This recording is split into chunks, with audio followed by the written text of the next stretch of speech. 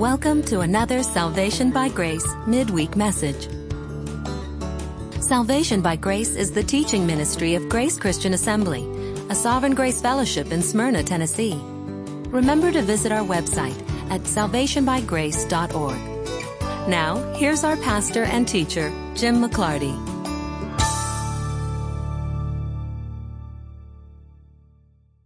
We are in Proverbs 22 tonight. Now, this is just a reminder. Next week, we will not be here on Wednesday night, owing to the Embracing the Truth conference that is taking place up in Gladeville, Tennessee. So if any of you do show up here next week, that's on you, because we've been saying for a couple of weeks that we're not going to be here. If it's Wednesday night and you feel like coming to church, come out to Gladeville. Come join us out there. In chapter 22 of Proverbs, we are reaching the end of this first large section of the book of Proverbs. In fact, chapter 25 is the beginning of the next, much shorter section of the book of Proverbs, the Proverbs of Solomon, which the men of Hezekiah, king of Judah, transcribed. One of the ways that we know that we're coming toward the end of this section is that in verse 17 of chapter 22, suddenly the literary style that we've gotten used to over the last couple of months is going to change rather dramatically. And instead of short couplets, we're going to go back to what we saw at the beginning of the book, larger statements about the value of wisdom, and Solomon saying that he is instructing his son and beckoning to his son to pay attention to the wisdom of his mother and father. So, starting at chapter 22, verse 17, we find what is actually an inclusio that is just so large that it's sort of easy to lose it in the midst of all the proverbs in between the beginning and end of the inclusio. An inclusio is a literary device where you say something at the beginning and end of any section of literature, so that you are basically driving home the point. I'm going to tell you this, and then you tell them that, and then you wrap up by saying, I just told you this. It'd be like if I said, it was a beautiful summer day, and then I went about describing it. The kids were out playing. The sun was shining. There wasn't a drop of rain in the sky. The wind was blowing softly. The gentle breezes of the summer, everyone was enjoying it with their hula hoops and roller skates. It was a beautiful summer day. Well, that would be an inclusio. Well, that's essentially what Solomon has done here. And starting at chapter 22, verse 17, he's going to form the last part of that inclusio. So just to help you kind of get a sense of what I'm saying, go back to Proverbs chapter 1. Proverbs chapter 1 starts the Proverbs of Solomon, the son of David, king of Israel, to know wisdom and instruction, to discern the sayings of understanding, to receive instruction in wise behavior, righteousness, justice, and equity, to give prudence to the naive, to the youth to give knowledge and discretion. A wise man will hear and increase in learning, and a man of understanding will acquire wise counsel. To understand a proverb and a figure, the words of the wise and their riddles.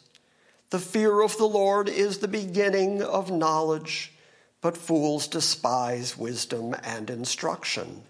Hear, my son, your father's instruction. Do not forsake your mother's teaching.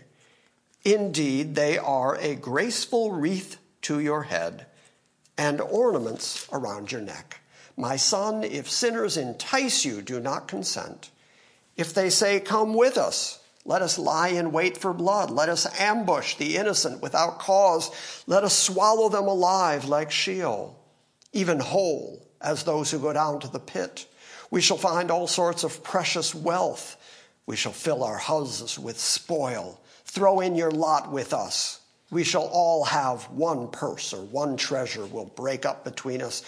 Well, if that all happens, my son, do not walk in the way with them.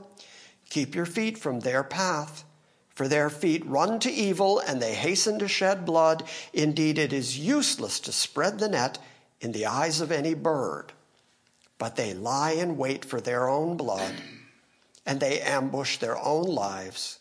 So are the ways of everyone who gains violence. It takes away the life of its possessors. Wisdom shouts in the street. She lifts her voice in the square. At the head of the noisy streets, she cries out. At the entrance of the gates in the city, she utters her sayings. How long, O naive ones, will you love simplicity? And scoffers delight themselves in scoffing. And fools hate knowledge. In other words, how long will you naive ones love your simplicity? How long will you scoffers delight in your scoffing? How long will you fools hate knowledge? Turn to my reproof. Behold, I will pour out my spirit on you, and I will make my words known to you. Go to chapter 22, verse 17. In wrapping up everything that we've been reading in all these intervening passages, all these middle chapters and verses, Solomon returns to incline your ear and hear the words of the wise, and apply your mind to my knowledge. For it will be pleasant or beneficial if you keep them within you, that they may be ready on your lips, so that your trust may be in the Lord. I have taught you today, even you. Have I not written to you excellent things of counsels and knowledge, to make you know the certainty of the words of truth, that you may correctly answer to him who sent you? And then he goes into a series of do nots. And those summary statements take up the balance of chapter 22, 23, 24. So Solomon has formed in a very large sweeping sense this inclusio that I keep talking about. He began by saying, pay attention to what I'm about to tell you. And then he told us a whole bunch of proverbs in order to increase wisdom. In those proverbs, we've seen those themes that he described at the beginning of the book. We've seen him over and over talk about the wisdom of the wise, the foolishness of fools, the scoffers, not to throw in with the scoffers. He's going to bring that up again. And then he winds up by saying, now incline your ear and hear the words that I've given you. Apply your mind to knowledge. Understand the things that I have taught you, because I've taken the time to give you the wisdom that I taught you today, even you. So now that we understand the literary layout of what is going on, and I do think, by the way, that big section and the way it is laid out would be more obvious to somebody reading this book in Hebrew, because they would not have seen the chapter and verse divisions. So they wouldn't have that sense that these things were divided up. Instead, what they would have seen was Solomon introducing this section, saying, pay attention to what I'm about to tell you. And then there's a whole series of proverbs that conclude with, now pay attention to what I just told you. So that's how the structure is being developed now. But we are at chapter 22, verse 1, so that we can wrap up the individual proverbs. Now, if I were laying out the chapter and verse divisions, I would still be considering these verses to be part of chapter 21. I wouldn't have broken into chapter 22 until verse 17, because there is an actual literary change at that point. So some kind of demarcation of that, like a chapter division, would have been helpful. But instead, this chapter just gets broken up right in the middle.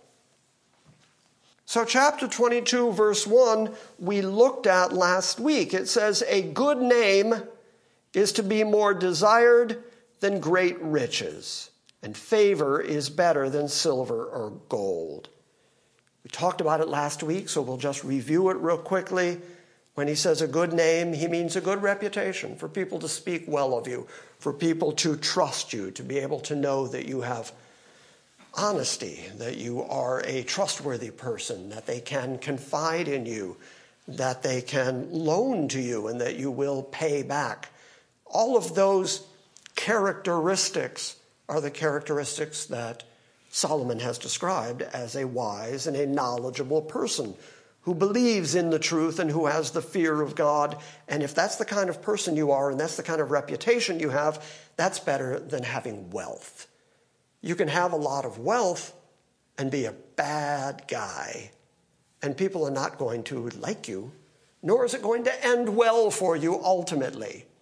So therefore, having the reputation of being a person of knowledge and wisdom is actually more valuable than wealth. And Solomon says, we saw it last week, we'll see it again tonight in just a moment, Solomon says that having that good reputation, having that wisdom, having that knowledge, conducting your life in a wise and suitable way will result in the riches of this life. That benefits come your way in this life as a result of the fact that you are an intelligent, trustworthy person.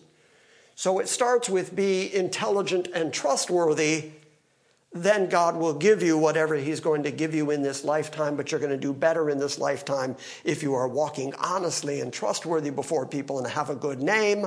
If you are evil, if you are a scoffer, if you are cheating people, then so what if you get gold and silver? Your reputation and your morality are corrupt.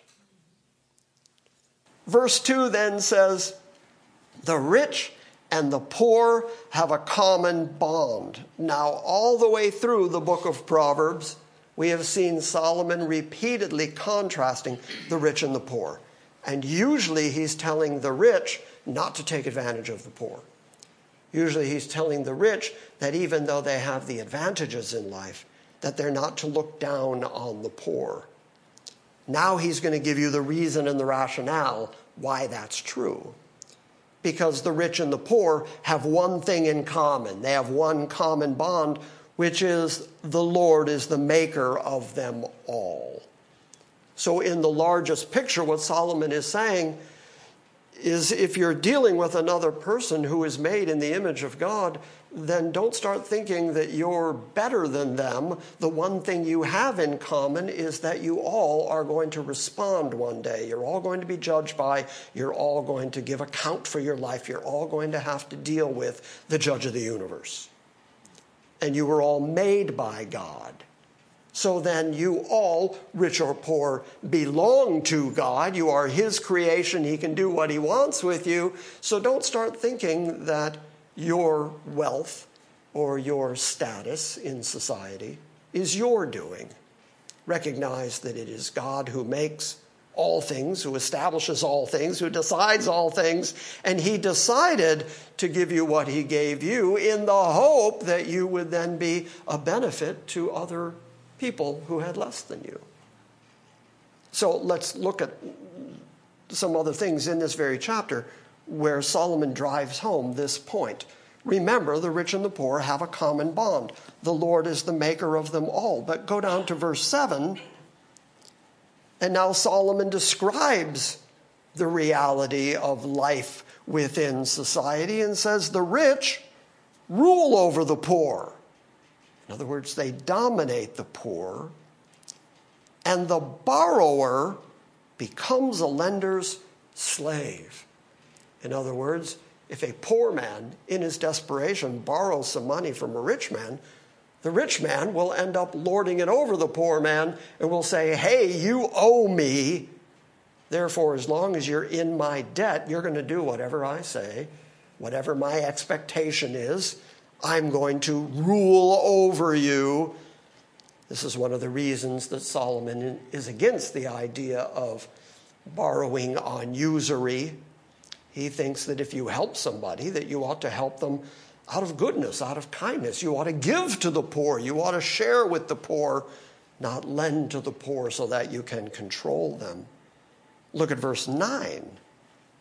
He who is generous will be blessed, for he gives some of his food to the poor. So that's the very thing I was just describing, that those who have the goods of this life ought to be willing to share those things with the poor because not so that you can lord it over them, not so that you can have mastery over them or they can be your slave, but so that you yourself will get the blessing from God.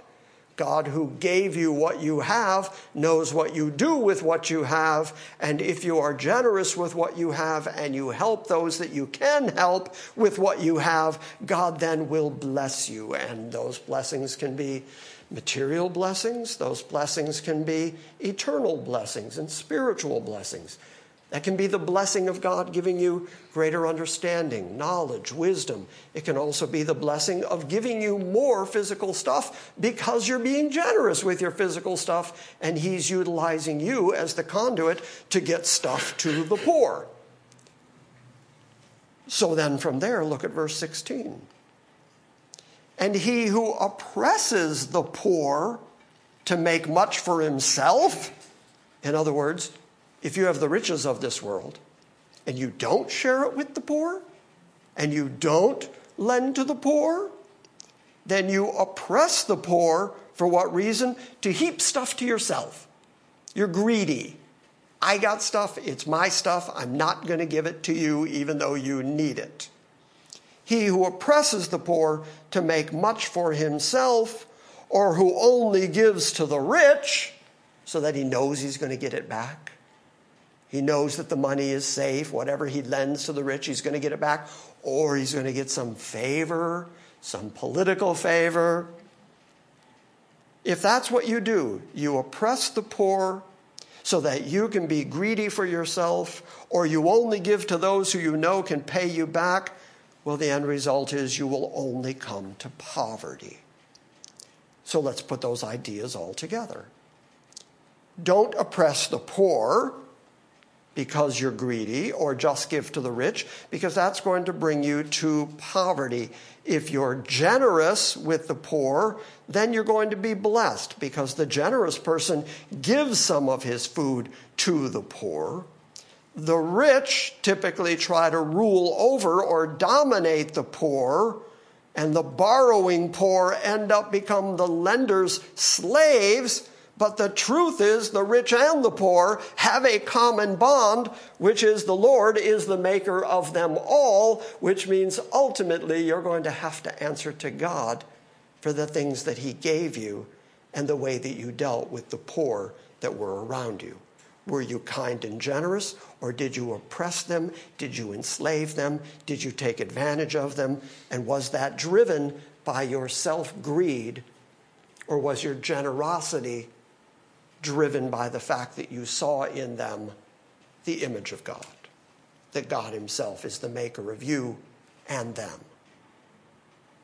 That then takes us to verse 3.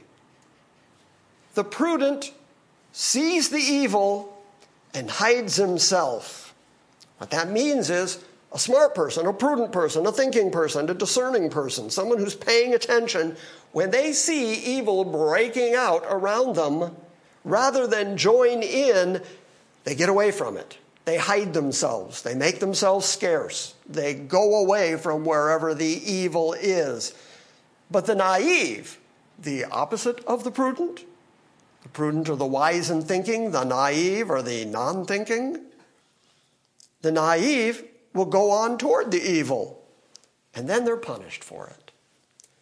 So Solomon, as the king, who is the judge in Israel, he's the one who has to judge the people who are committing evil within the society. And so he knows the difference between those who see the evil and run toward it and get involved in it, and those who see the evil and make themselves scarce. And he's saying it's better to get scarce. It's better to go away from the evil.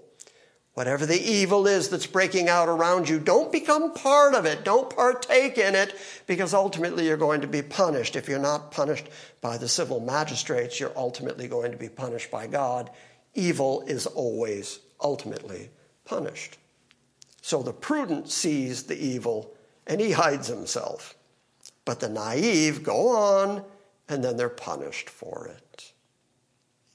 Verse 4. The reward of humility and the fear of the Lord. Where did we begin? At the very beginning, chapter 1, Solomon told us what the beginning of wisdom was. The beginning of wisdom is the fear of the Lord. So now there is a reward for that, the reward of humility and fear of the Lord. By the way, those two things are inextricably combined with one another.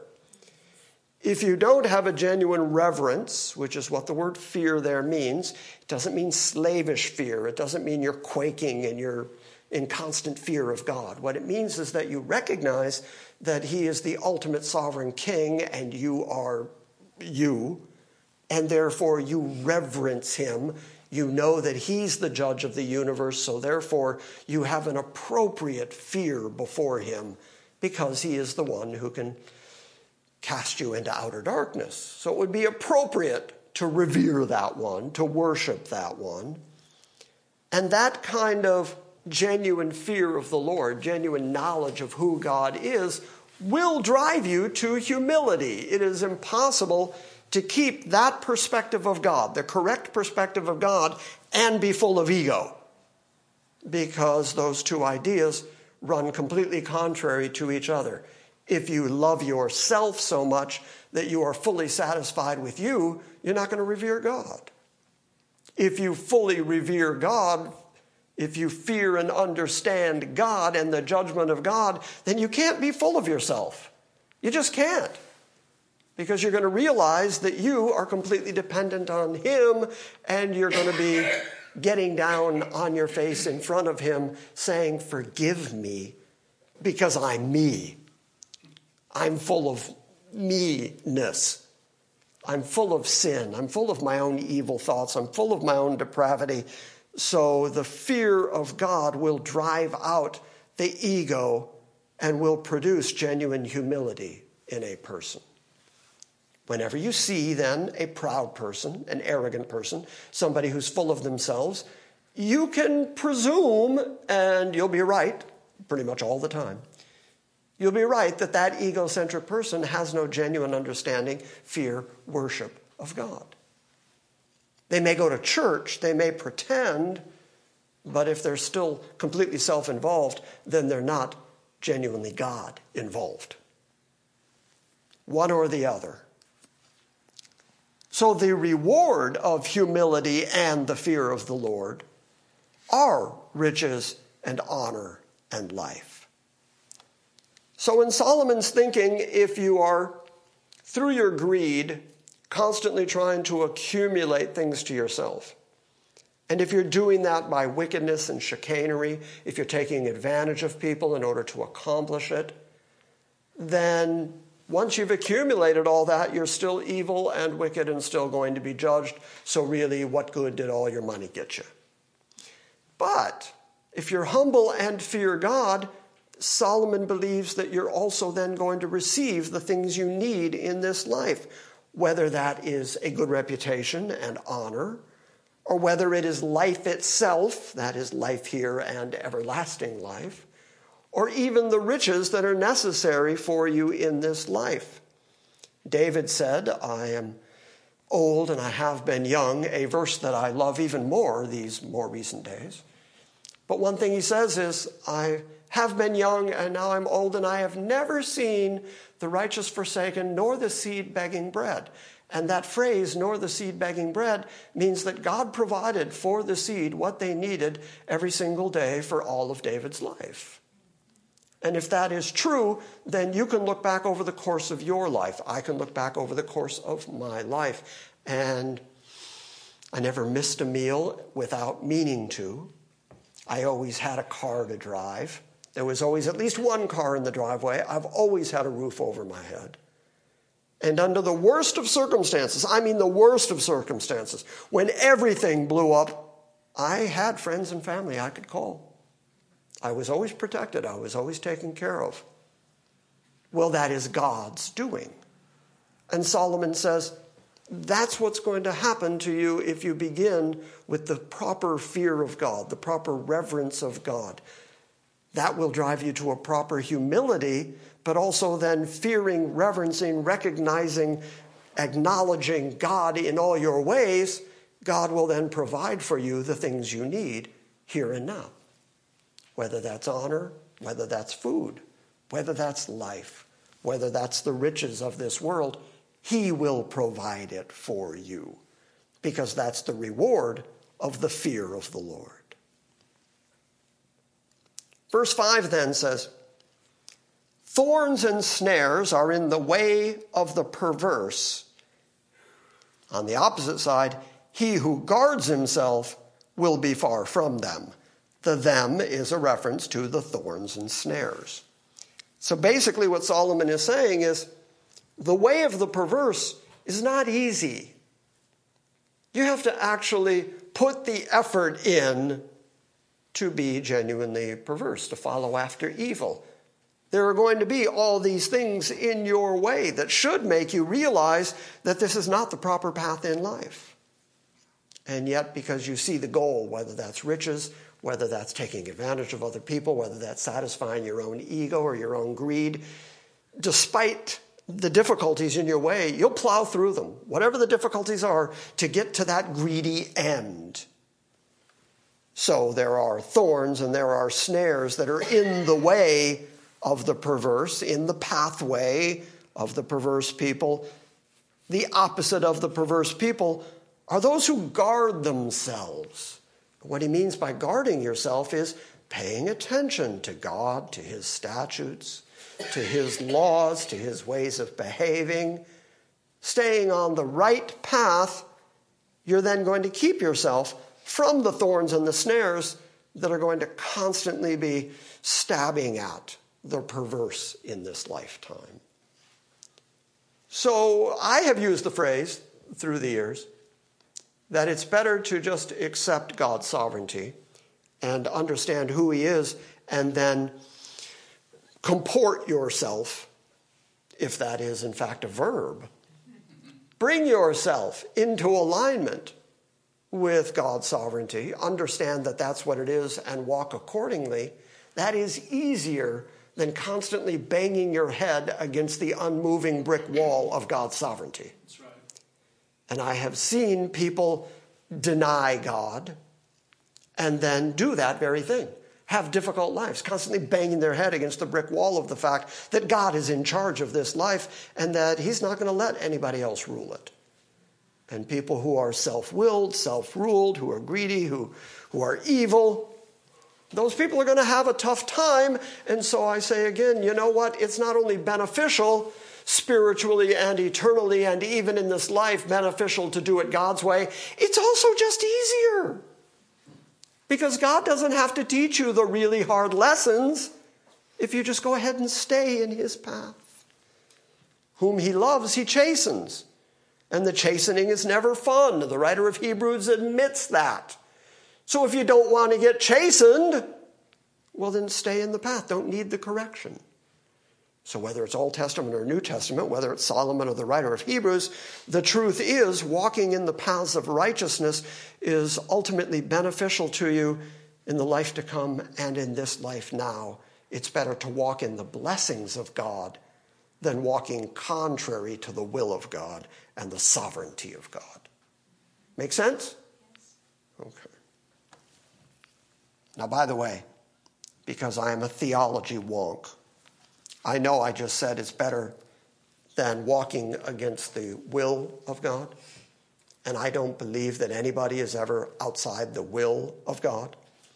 And somebody on the internet at this very moment is typing to me saying, hey, wait a minute. How do you get outside the will of God? I don't believe you can get out of the will of God, but I think you know what I was saying. But I acknowledge my choice of words. Stop typing. The Puritans said you can view the will of God in two ways. The decretive will, which nobody ever violates, and the preceptive will, which is his law that we violate every day. So yeah, we can be outside the will of God in that sense. So then they really need to stop typing. Yeah, they do. Yeah, just back off me, man. Just get up off me. Verse 6. Verse 6 has a certain amount of built-in controversy, but I hope that I can unravel the controversy for you tonight. Verse 6 says, train up a child in the way that he should go, And even when he is old, he will not depart from it. And yet, there are good God-fearing parents who have raised up their children in the way that they felt their children should go, and then those children have rebelled. Okay, so if real life can so obviously run opposite of what the Word of God says, then one of two things is true. Either the Word of God isn't accurate, or we have misunderstood the Word of God and given the wrong application to it. I believe that most people who read this particular proverb and who quote this proverb have just given it the wrong application. Because I don't think the emphasis in this verse is on when they're grown up, which is really all the word means. It means when they are an adult, they will not depart from it. That's where people seem to place all the emphasis. But the emphasis in Solomon's mind is on parents to tell parents to train up their children. Train up your child in the way that he should go. Why do I say this? Go look at verse 15. Verse 15 says, foolishness is bound up in the heart of a child. Can I get an amen? Amen. I didn't hear the parents in the back. Foolishness is bound up in the heart of a child. The rod of discipline will remove it far from him. So children are inherently foolish by virtue of the fact that they just don't know anything yet. They are completely egocentric. They want what they want when they want it. Can I get a witness? Yes. And that kind of foolishness is driven from them when you correct them. Here we see the rod of discipline. Solomon seems to be an advocate of corporal punishment. He has mentioned this a couple of times, spare the rod, spoil the child. But the idea is the way that you drive that foolishness out of a child and teach him the right way to go is through discipline.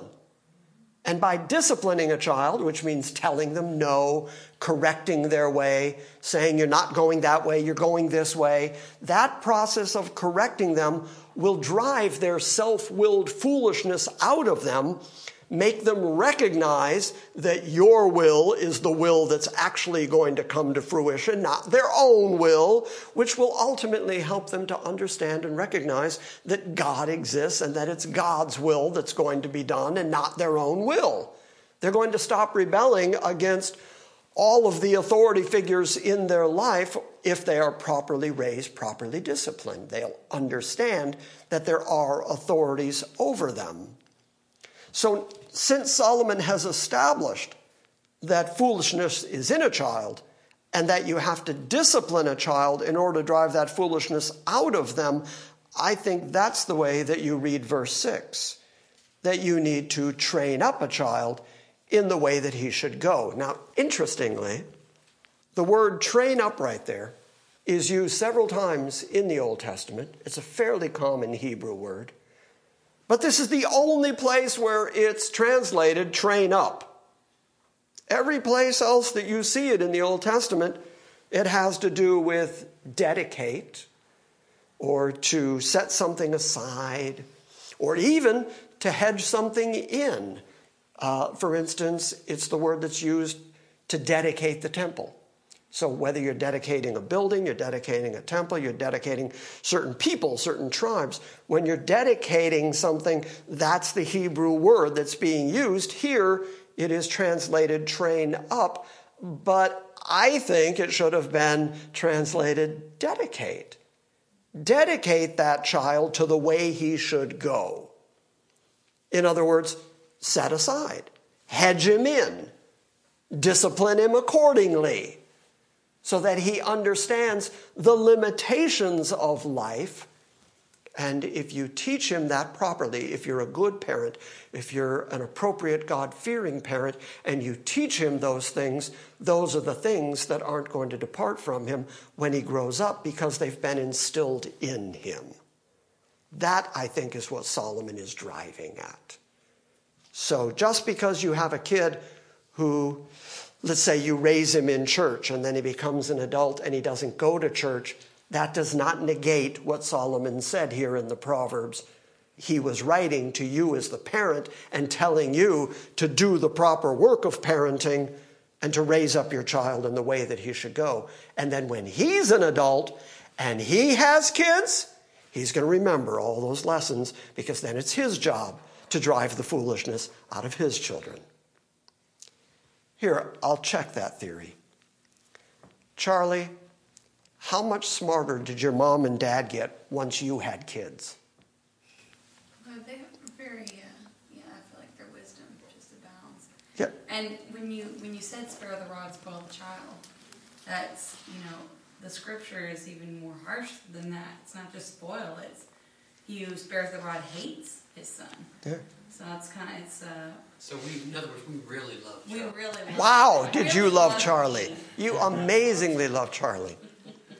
But I'm sure that when you were a child, just like the writer of Hebrews says, you hated the discipline. You rebel against it because foolishness is in your heart. But then you became a mom. You're about to give birth to your third child. Do you discipline the boys? I'm guessing yes. Yeah, we beat them, And, because we love them. right. And where did you learn that discipline? From your parents. That's what Solomon's driving at. When they're older, they'll understand what you did. It won't depart from them. Verse 7 then, we have already looked at. The rich rules over the poor, and the borrower becomes the lender's slave. Verse 8 says, he who sows iniquity, he who sows sin, he's using that agricultural terminology. Whatever you plant, that's what's going to grow. So if you're sowing iniquity, the iniquity is going to grow. So if you're actively creating, sowing, expecting iniquity, what you're going to reap when it grows is nothing but vanity. Now you've seen Solomon use that word vanity several times in this book. He started right out with vanity of vanities, all is vanity. So he's talking about emptiness. The Hebrew word here can equally mean trouble. So what Solomon is saying is, if you're constantly planting iniquity, what are you going to get out of that? You're going to get trouble out of that. When it comes time to reap what you sow, you're going to get trouble out of that. It kind of goes back to what I was already saying, which is that it's just easier. It's just the better path in life to do things God's way. Because there are all kinds of thorns and briars and difficulties in the way of evil, in the way of perniciousness. But he who sows iniquity will reap vanity. Now, if you are a poor person and you are being enslaved to somebody who is rich, who has loaned to you, then you might very well be the person who is being referred to here. This may be a verse that Solomon is using to comfort the person who is under the dominion of someone who they owe, because he says that someone who sows iniquity is going to reap vanity, and the rod of his fury will perish. And what that means is his anger, the way that he deals out his anger, isn't going to last forever. It's going to end. It's going to finish. So if you're sowing trouble, which I think in this instance, given the context, everything else has to do with if you're oppressing the poor, as a good example, if that's the way you're sowing iniquity, then all you're going to reap back is trouble. God's going to bring trouble into your life. That's the way it's going to work. But it is a comfort to the person who's being oppressed that the rod of the iniquitous person is going to ultimately perish. His anger, his temper is eventually going to end. Verse 9 we've already looked at. He who is generous will be blessed, for he gives some of his food to the poor. Verse 10. Verse 10, what good advice this is. Drive out the scoffer. We've seen Solomon use the word scoffer repeatedly. I think we know now what the scoffer is. The scoffer is the one who denies the things of God, who denies the wisdom of God or his word. He's the one who's the cynic. He's the one who's always at odds with righteousness and goodness. So what do? Do you keep him in your company? Do you keep him around? No, Solomon says, drive out the scoffer, and the end result of it is going to be, and your contentions are going to go away. And that's just true. Yep. If there's somebody in your midst who's constantly causing dissension, difficulty, trouble, if you drive him out, the trouble ends. The trouble goes with them. And so Solomon says, drive out the scoffer, and the contention will go out. And then he describes that contention. Even strife and dishonor will cease. Strife means arguing. Dishonor means, probably in this context, talking bad about each other, reducing somebody's reputation, gossiping about somebody else. That's all going to end when you drive out the scoffer. Now, by the way, that idea, if you would, Tom, look up Romans 16, verses 17 and 18, because that very same idea is carried into the New Testament by the Apostle Paul. He also says that when somebody acts as a scoffer, in Paul's case, he says somebody who is a schismatic, somebody who's causing dissension within the church. Here's Paul's advice. Read it for us, Tom. Romans 16, verses 17 and 18. I appeal to you, brothers, to watch out for those who cause divisions and create obstacles contrary to the doctrine that you have been taught. Avoid them, for such persons do not serve our Lord Christ, but their own appetites, and by smooth talk and flattery, they deceive the hearts of the naive. Interesting that Paul would use that word, at least the English translation of that word, naive, because Solomon keeps talking about the naive. In verse 3, the naive go in where there's trouble, and they're ultimately punished for it. The one who is trying to cause dissension, in Paul's case, he's talking about within the church, the person who's trying to cause schisms within the church is going to look for those people who they can influence, the naive, the ones who they think don't know better. And then they're going to try to dissuade them from the proper doctrine, the proper biblical doctrine, the proper teaching of Christ. And usually the reason that they're doing that is to heap together followers for themselves so that they can create their own little schism. Paul says, mark those that cause dissension and then have nothing to do with them, because they are going to cause dissension, and the way to deal with it is not to keep them in the body of the church and keep trying to talk them into better behavior. Until the behavior changes, get rid of them. Solomon says, drive out the scoffer, and contention will go out with him. Even strife and dishonor will then cease. So it just seems the better part of wisdom, Old Testament or New Testament, that if you have a body of people who are in unity, especially if they're in unity around the Word of God, if somebody comes into your midst in order to cause trouble, if somebody comes into your midst and is causing dissension, if somebody comes into your midst who is being cynical or scoffing, especially somebody who is going to take advantage of the naive, that the proper way to deal with them is to put them out. And I think that could, if I wanted to elaborate on that subject, it takes us all the way into church discipline. And the fact that it is correct then for the church, for the protection of the sheep, to drive out the wolves. So verse 11, he who loves purity of heart, he who really desires that his heart be separate from evil, he who loves the purity of heart and whose speech is gracious, whose speech is kind, is not derogatory, is not cynical, is not evil, is not tearing people down, is not gossiping.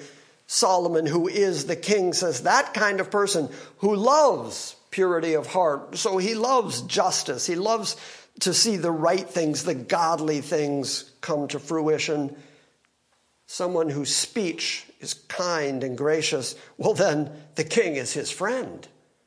So if you have to come before the king, who is the judge, and you're brought into court and you have to stand before the king, if you're going to argue your case from the standpoint of backbiting and evil and wickedness and cynicism, then you're not the friend of the king.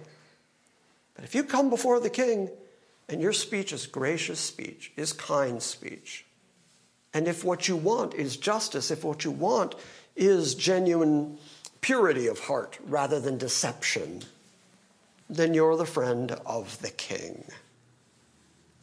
Verse 12, then, it's not enough to just be friend to the king, but then also, if you want God to look on you, the eyes of the Lord preserve knowledge.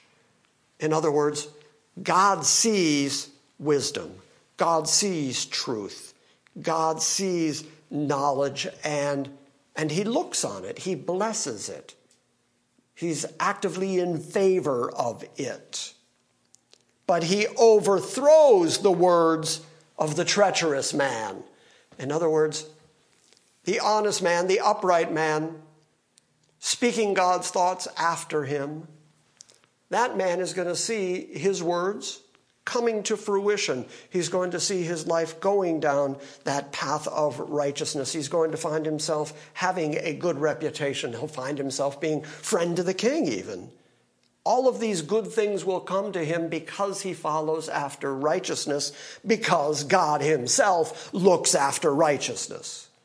And he sees those things, and he's going to bring those things to preservation. He's going to preserve knowledge. But evil things, he's going to overthrow.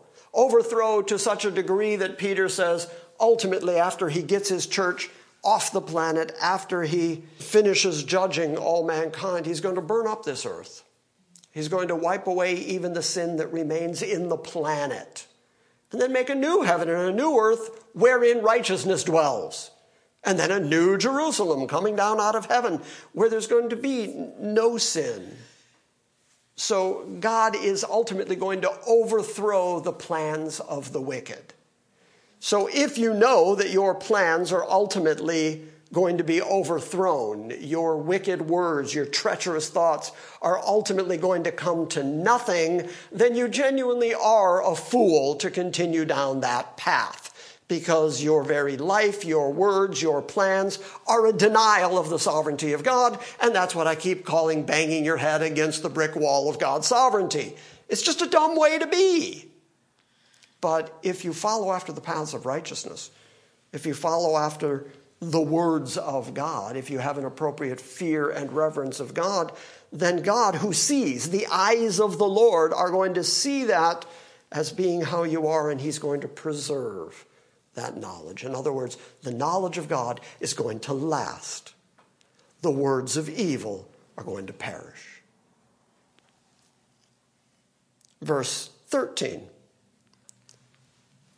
If anyone thinks that God doesn't have a sense of humor, verse 13 is going to get rid of that notion for you. Because this just is funny. And by the way, it is okay once in a while to laugh, be amused, and enjoy the Word of God. This is the same God who made ostriches. So it's okay to recognize that God has a sense of humor. And by the way, I only picked out ostriches because the Bible itself makes fun of ostriches in the book of Job. I mean, ostriches are funny. The sluggard says, "There's a lion outside. I will be slain in the streets." And that's the whole proverb. What it appears to mean is the sluggard, who we've read about several times now in the book of Proverbs, who won't get up and go do the work, apparently he'd rather make excuses. And his excuses will even be ridiculous, absurd excuses. He'll even go so far as to say, I can't get up and leave my house and go do the work because there's a lion out there and I'll get eaten in the streets. So this is an example from Solomon of the absurdity, the extents to which sluggards will go to avoid work. I think that's what this proverb's about. And I find it funny. Verse 14 says, and I find the contrast here jarring, because we've just gone from a very funny proverb to the mouth of an adulteress is a deep pit. And then amazingly, the second half of that proverb says, he who is cursed of the Lord, he who is cursed by Yahweh, will fall into that pit. So, to listen to an adulteress, to be persuaded by an adulteress, to engage in sin with the adulteress is more than just your corrupt will doing what your ego wants to do. Solomon is so convinced of the sovereignty of God, he says, if you fall for that, that is the very curse of God, that God would allow you to get involved in that. Look over at chapter 23 for just a moment. Chapter 23, verse 27, Solomon picks up the same idea. He says, for a harlot is a deep pit, and an adulterous woman is a narrow well. The idea of a narrow well is, if you fall down a well, you might be able to climb back out, but if it's a narrow well, it's going to pinch your arms down, it's going to pinch your legs together, and there's no climbing out. You're stuck there. So Solomon says that a harlot is like a deep pit, so there's no getting out of it. And an adulterous woman is like a narrow well. You're stuck. So then back at chapter 22, verse 14, the mouth, the language, the speech of an adulterous woman is a deep pit. If you listen to her, if you let her entice you, if you engage her, remember what Solomon has been telling you. If you see the evil, go away. If you see the evil, hide yourself. But if you go to the adulterous woman and you allow yourself to be persuaded by her, to engage in sin, well, then you are in that deep pit, and that is a curse from God. And that curse from God is for the purpose of instructing you. That curse from God is for the purpose of teaching you better than to do that, because you have just, once again, banged your head against the brick wall of God's sovereignty, his unchangingness. And you know he says, don't do this. And then sometimes you go, do it. I don't mean this particular sin. But sometimes you know in your own life that you're aware that God has said, don't do this. And then you go mess with it anyway. And then something bad happens to you. And that is the curse of God in allowing you the fact that you will do it and then be punished for doing it so that you're corrected from doing it the next time. He who is cursed of the Lord will fall into that deep pit. And then verse 15, we've already read, foolishness is bound up in the heart of a child, and the rod of discipline will remove it far from him, especially, says Charlie, if he loves you. He will love you with discipline. Verse 16, we've already read, he who oppresses the poor to make much of himself, or who gives to the rich only, will only come to poverty. And that brings us to verse 17, the beginning of the closing inclusio that is going to take up the whole rest of this section of the book of Proverbs. And it seems like a very good place for us to stop for 2 weeks. In 2 weeks, we will pick up at Solomon saying, incline your ear and hear the words of the wise and apply your mind to knowledge because it's good for you. It's pleasant if you will keep them within you. So now that you've heard these things, now that you've learned these things, keep them with you. Let them guide your life because it's going to be better for you. It's going to be pleasant for you. It's going to be beneficial to you. It's going to be a blessing to you if you keep these things with you and walk accordingly. And then Solomon's going to get into a whole series of do nots. Do not be like this. Do not be like this. He's just going to keep saying, do not be like this. In other words, I've already told you what to be like. I've already told you to gain knowledge and look after wisdom. I've already told you to follow the ways of God. And now that I've told you, don't be all these various ways he's going to spell out. Don't be like the evil people. Don't be like robbers. Don't be like liars. Don't do it. Got it? Got it. So that seems like a good place to pick up in 2 weeks. I will say it again. We're not here next week. If you show up here, that's on you. That has nothing to do with me. I warned you. So don't show up here next week. If you do want to go to church next week, come up to Gladeville. Any questions about what you heard tonight? Are you glad you were here? Marilyn just said, oh, it was good. So everybody's okay? No Yes. questions? All right. Thank you for listening to this week's Salvation by Grace message. We welcome your feedback and encourage you to visit our website at salvationbygrace.org. And we invite you to join us next time when we gather around the Word and study the sovereign grace of God.